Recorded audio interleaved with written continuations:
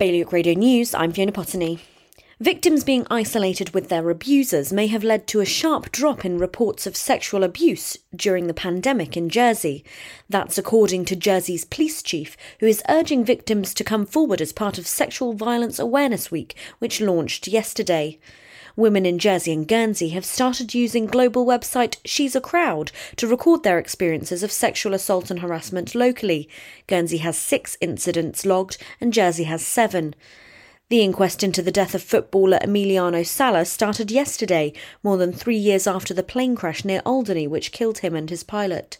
It is being held in Bournemouth in front of a jury and will determine the events leading up to his death.